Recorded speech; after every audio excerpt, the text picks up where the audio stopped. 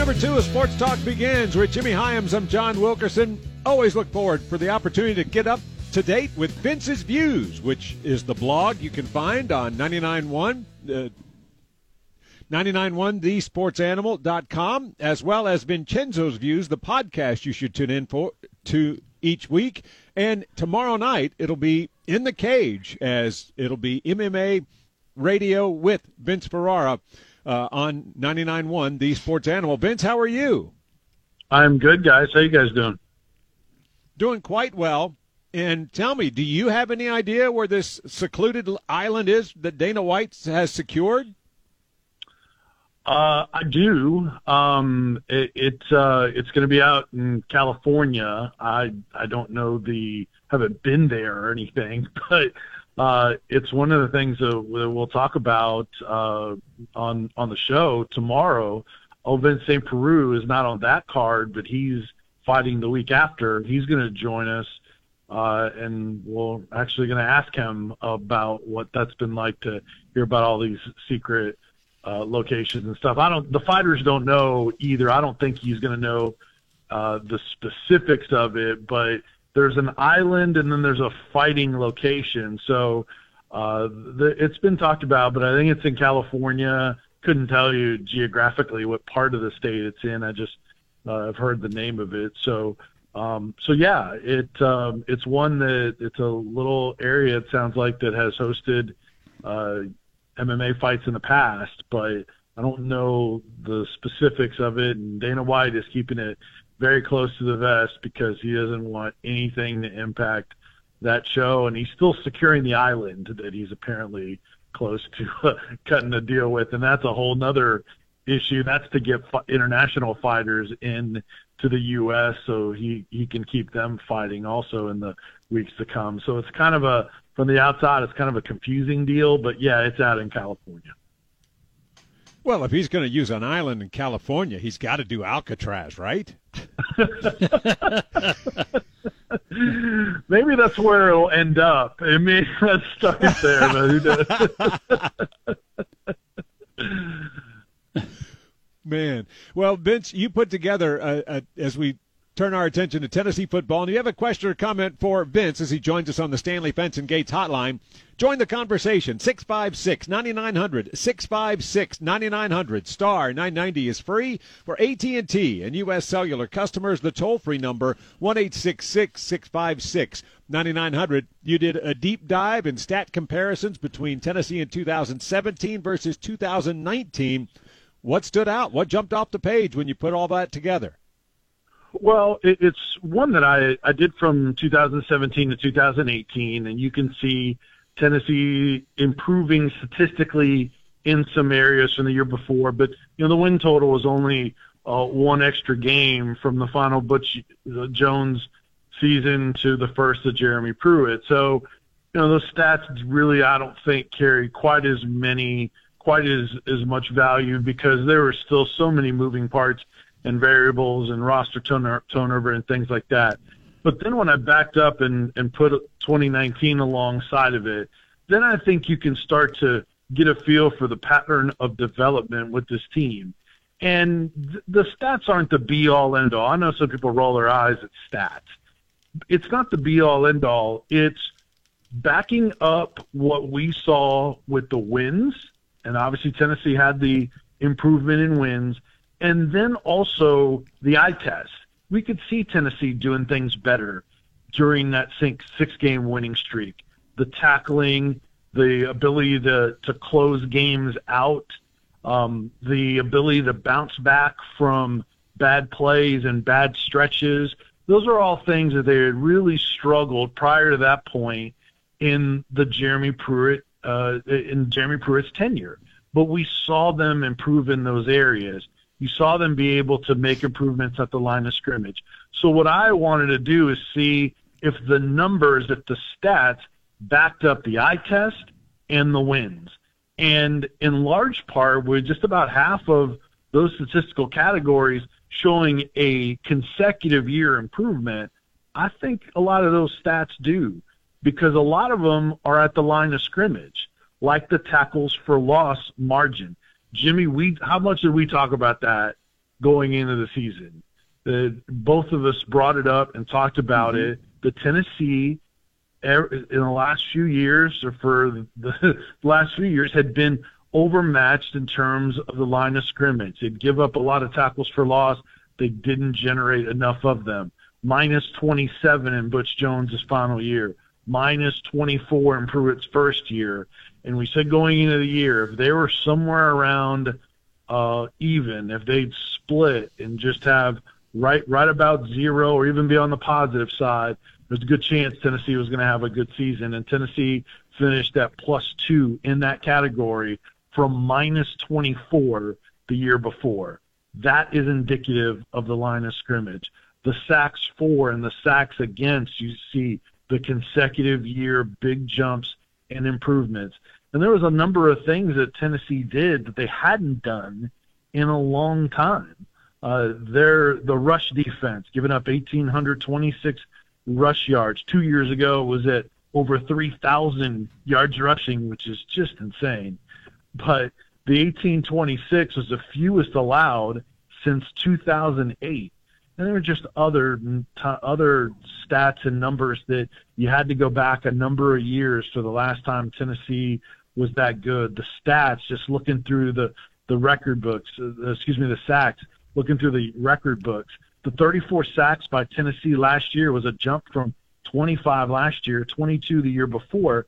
The 34 was tied for 10th most all time with 2001. And so there's just a number of things that really stood out, and a lot of them were at the line of scrimmage, and that's where you saw the improvement. That's what's, for a lot of fans, that's what's exciting about this year's team, is that you now, for the first time in quite a while, that's an area where fans can feel much more comfortable that that's a good foundation for this team, and then they can build off of it with quarterback and replacing the guys from last year. But it did back up in a lot of ways, to me, the eye test and the wins that Tennessee has produced under Pruitt in his first couple of years. Vince, there were several numbers that I thought were very revealing, but among them, the one that hit me, and you touched on it, it's the rushing yards. They gave up 251 rushing yards per game 2 years ago, or 2017, and then last year only 141. Not only is that 110 yards per game better, but I didn't think that Tennessee had extraordinary talent on the defensive line this past year, which I think says maybe a couple things. One, they did a really nice job with their coaching and their scheme with those players. And secondly, maybe it's a compliment to the linebackers, Batuli and Henry To'o. But I thought those run defensive numbers were about as eye-popping as any of the stats that you showed. Yeah, I agree with you. And I do think it was a combination of those things that you mentioned, the scheme and also the linebackers. And I would also point to the depth. You know, there were some times where Tennessee would go to their second-team D-line on the back end of a drive, and they'd hold teams out of the end zone. I don't think there was a massive drop-off from the guys, whether Aubrey Solomon was starting or when Greg Emerson would start or Karat Garland. There was a lot of different guys that got starts on that D-line, and a lot of them, they got playing time. And we hadn't seen that in recent years at Tennessee. Remember the year before, it was Phillips and Tuttle and those guys that were handling a majority of the plays on the D-line, the snaps on the D-line. And last year there was a lot more by committee. So I do think all those things were in play. And then in terms of the rush defense, the yards per carry, that was way down from 2 years ago. 2 years ago, it was 5.4 per carry. Now last year they held teams down to 3.7. So I think there's a number of things that do point to the development. Now you have to wonder, all right, if it's coaching, how much of that was Pruitt, how much of that was Tracy Rocker, and then the same with the linebackers. Is that just something any other position coach is going to be able to slide in and keep that development and that coaching going because it's coming from your head coach and a foundation? Or is that something that could potentially slide back with younger coaches that are new onto the staff? So that's an unknown, but I do think they've had a number of those very impressive back-to-back years of improvement in a lot of areas. Another big statistical difference, the passing yards, it's almost 800 yards more in 2019 versus 2017. But frankly, I would say that's more of an indictment on what happened in 2017, because I don't think the passing game was where it needed to be in 2019. But it again, a significant improvement, but I think that just shows how bad they were 2 years ago. Yeah, and last year, in 2018, they weren't great either. Right.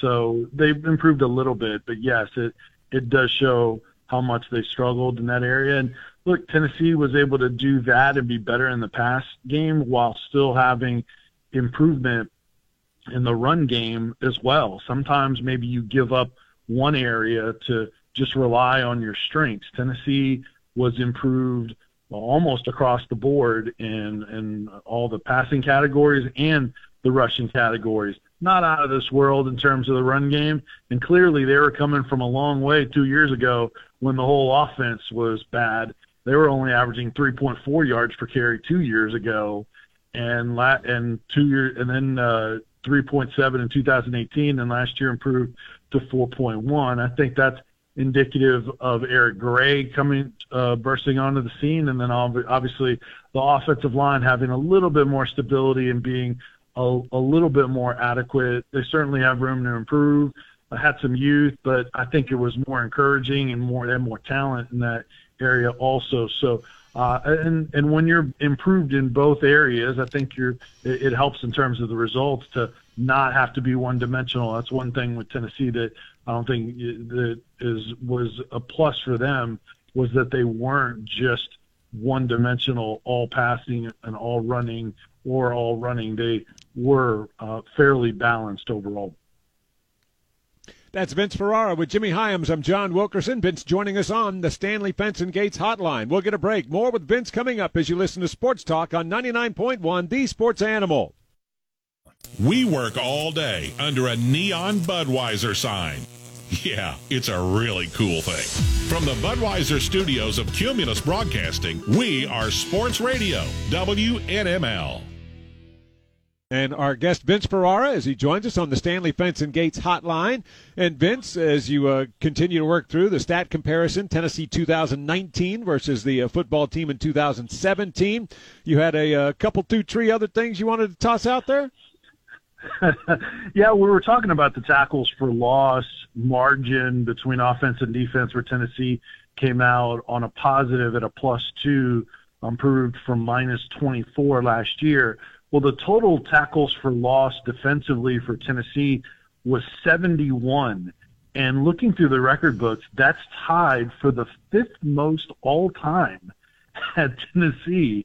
And that was with the 2006 season. So that was one that caught my eye, that how high that tackle for loss number was. And, we talked about the improvement on the defensive line, and then also the linebackers with Batuli and Henry Toto.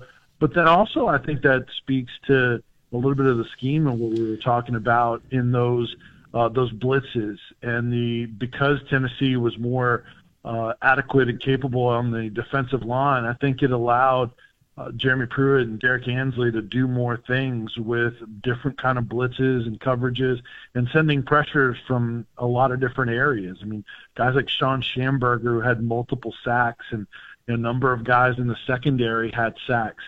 Tennessee, in fact, had 16 different players last year that had a half a sack at least or more, that shared in a sack. 16 different players. That's pretty impressive. And then the interception total, Tennessee had 15 interceptions. That's the most since 2014. The 19 turnovers gained out of the 19 turnovers, 12 different players either had an interception or a fumble recovery. Nobody on the Tennessee defense had both an interception and a fumble recovery. You had different guys do that. The overall record, Tennessee had a 3-game win improvement from a season ago. That's the first 3-win or more jump from year to year for Tennessee since 2005 to 2006, where that team went from 5 wins to 9 wins from 05 to 06. So I thought that was noteworthy as well. And just a lot more. I can keep going. I don't want to take the whole time talking about the numbers because there's a lot of them. But in there, the point is there's the 3 years of comparison side by side, and then there's also some notes with some perspective and the last time they achieved those things if they are noteworthy. So an awful lot on that blog. Just go to the blog section on the website, and you can dive into many more of those numbers there for Tennessee football. That's Vince Ferrara with Jimmy Hyams. I'm John Wilkerson. We'll get a break. More with Vince coming up. To join us, 656-9900. 656-9900 puts you on Sports Talk on 99.1, the Sports Animal.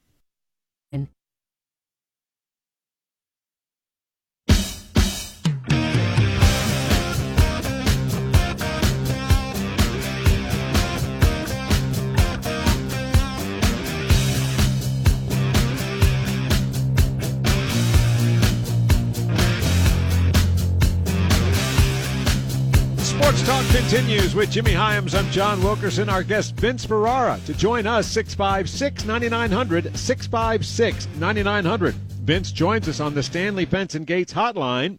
And Vince, not only will you be looking into an undisclosed location off the West Coast as the site for the next big Dana White event, but what else is going to be on In the Cage tomorrow night? We are going to be talking a lot about the card for UFC 249 with all the island talk and the undisclosed location somewhere on planet Earth, to use the words of Dana White. We've narrowed it down, I think, a little bit, but yeah, we'll be talking about the actual card because it's not the greatest card in the history of fight sports. That he was kind of promoting it, that he was going to put together this all-star type of card that's never been matched before. It's not quite to that level, but it's a really good and entertaining card with a lot of good entertaining fighters. So we're going to look through the stat card, spend some time on the main event with Justin Gaethje, who's a very exciting go-forward fighter. He's opposing Tony Ferguson, who was in the main event before. So a lot of that. And then Ovent St. Peru will join us tomorrow night as well. He's fighting a week from after the UFC gets back going. He's fighting on the 25th of April, of course, the VFL, and might even sneak in some football discussion with Ovens and what he thinks about all this craziness and Dana White putting this card together and other cards as well, and see what he knows. So that'll be fun tomorrow night from 8 until 9, and we always podcast it afterwards, but hope everyone checks it out on the radio. We're pretty proud of it.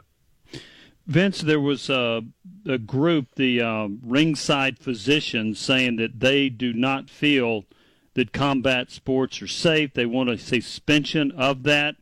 What's your reaction to that?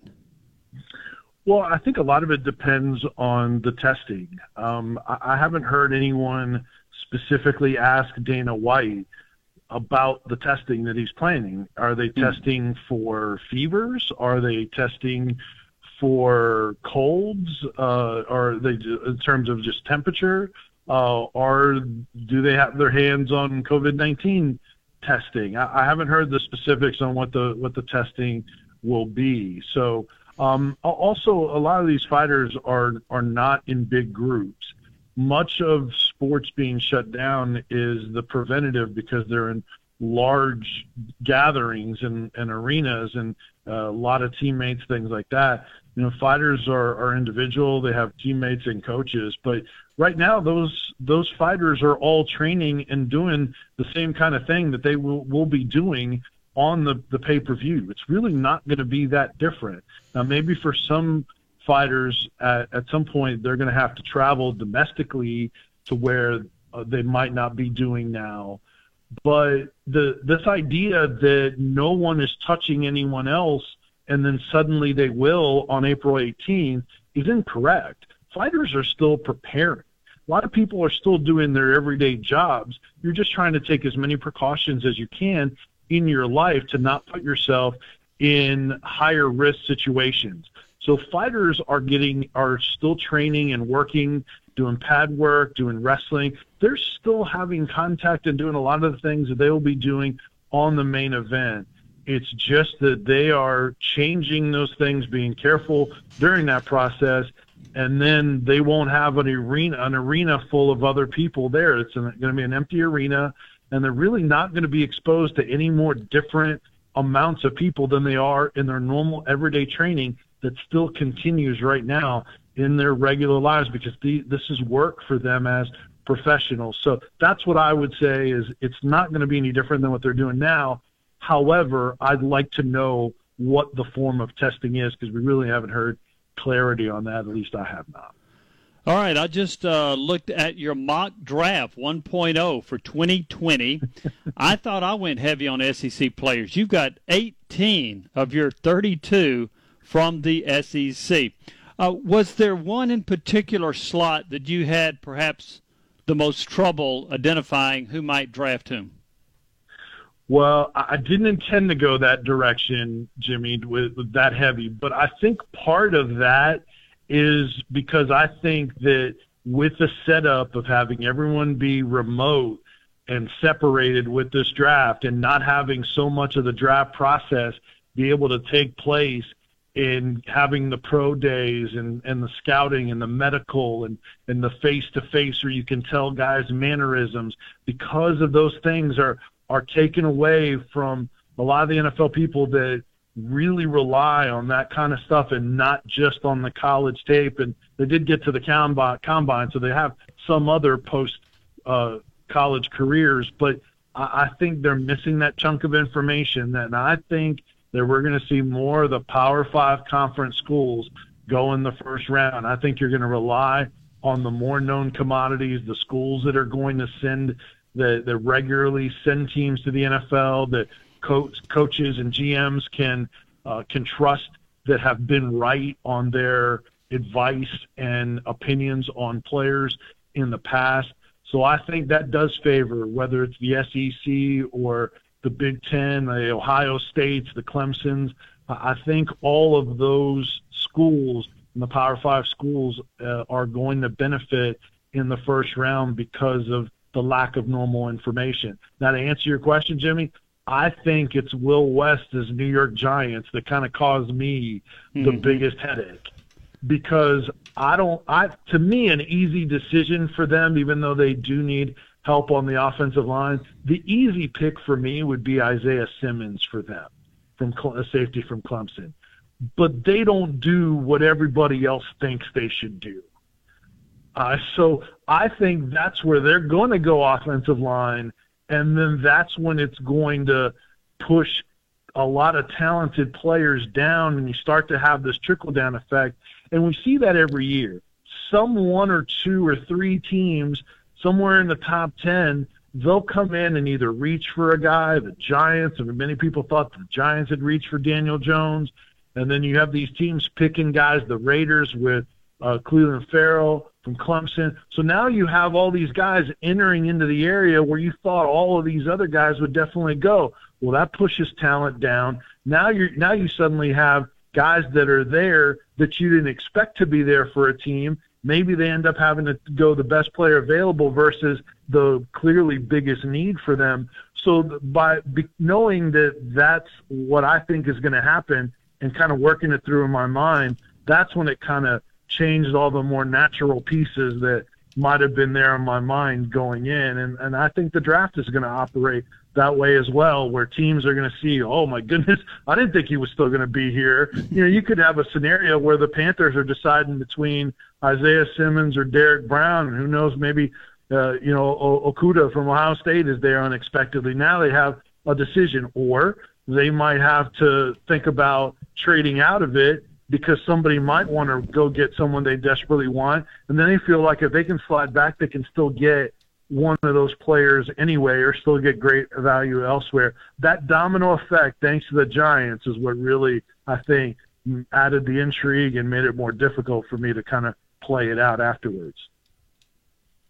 Let's get a call from Mike. You're on Sports Talk. Hello, Mike. Hello, guys. I just want to talk about next year's the 4 top 10 teams we play. Okay. You know, Oklahoma, Florida, Georgia, Alabama, with our offensive and defensive line and the depth and all, especially the Georgia game, I've been thinking about. You know, Georgia's supposed to have the top defense in the nation next year. We've got the top 7 or 8 defense. But, you know, when you look at they're saying we don't, probably going to lose that game. But, guys, I think, when Georgia has lost almost their entire offensive line, and we've got a 3-deep defensive line, we can throw fresh people in on them. And then when Georgia, it's going to be exciting to see their defense going against our offensive line.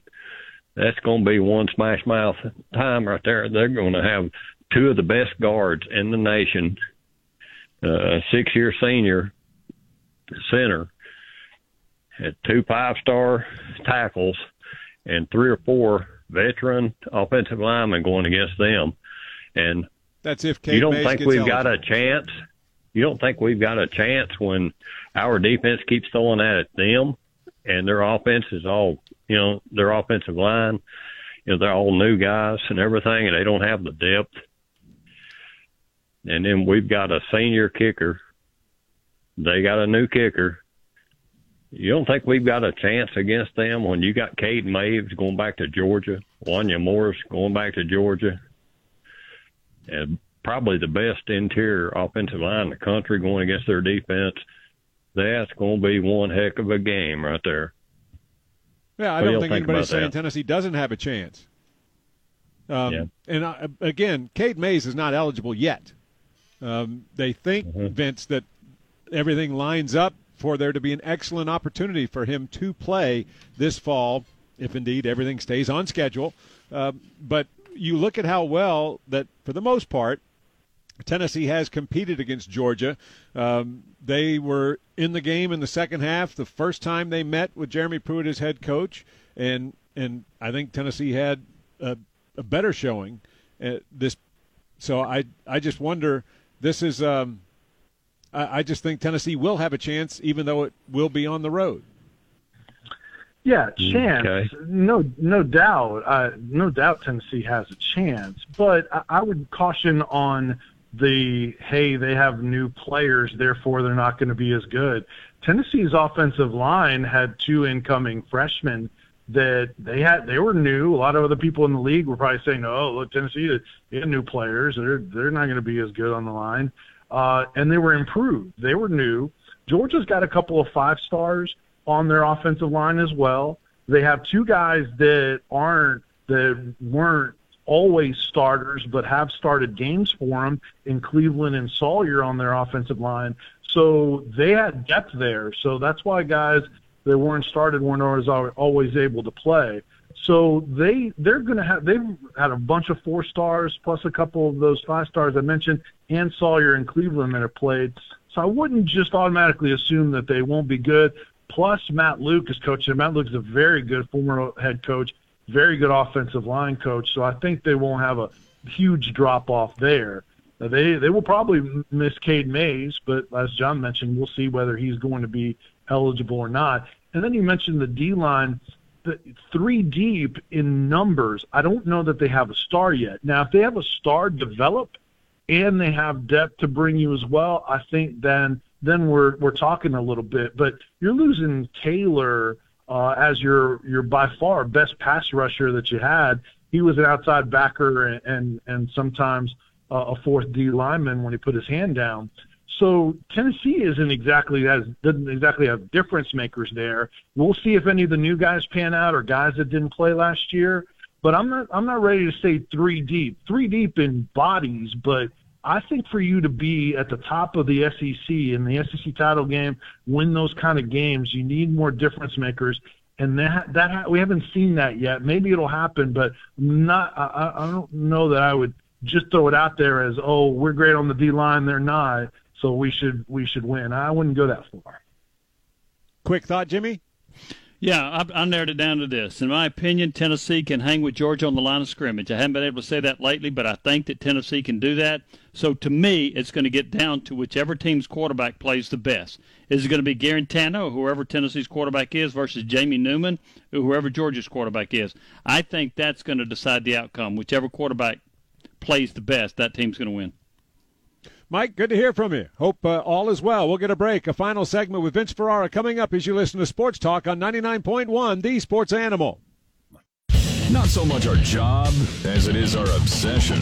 99.1, the Sports Animal.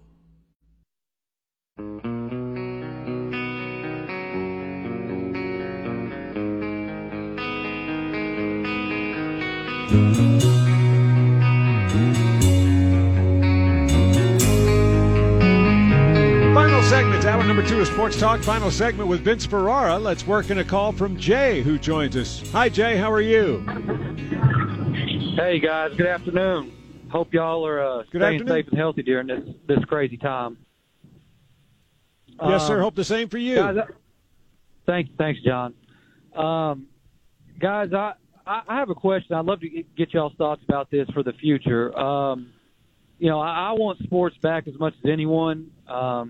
It's how I make my living. I work in athletics, so it's definitely important to me. But Kirk Herbstreit's comments really had me thinking about the future for this fall and even possibly into the spring. And if we're practicing social distancing right now to flatten the curve, as they say, which basically means slow the rate of infection, is all it means. Is we're trying to slow the rate of infection down. And then we go into fall with still no vaccine. How in the world do we not that? To me, if we go in playing sports, then are we not doing the exact opposite of social distancing? And with no vaccine at hand, it just seems pretty cut and dry to me that you can't go and play sports without that vaccine. Because you know what I'm saying? It doesn't seem logical to me. Is that too simple of a mind frame? Or, what do y'all think? Well, to me it is, because we may have a vaccine by then.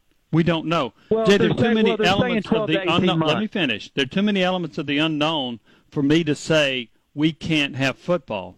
So the answer to that to me is we don't know yet. But there are just too many variables out there. Let me make it simple for you. If it's 12 to 18 months, no vaccine like they're saying, is football played? If there's no vaccine, is football played?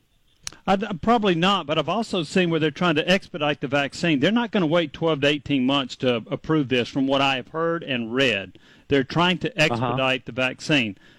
So we'll see. Vince, what do you think? I'm kind of with Jimmy on this. It depends. Everybody has their source of where they get information.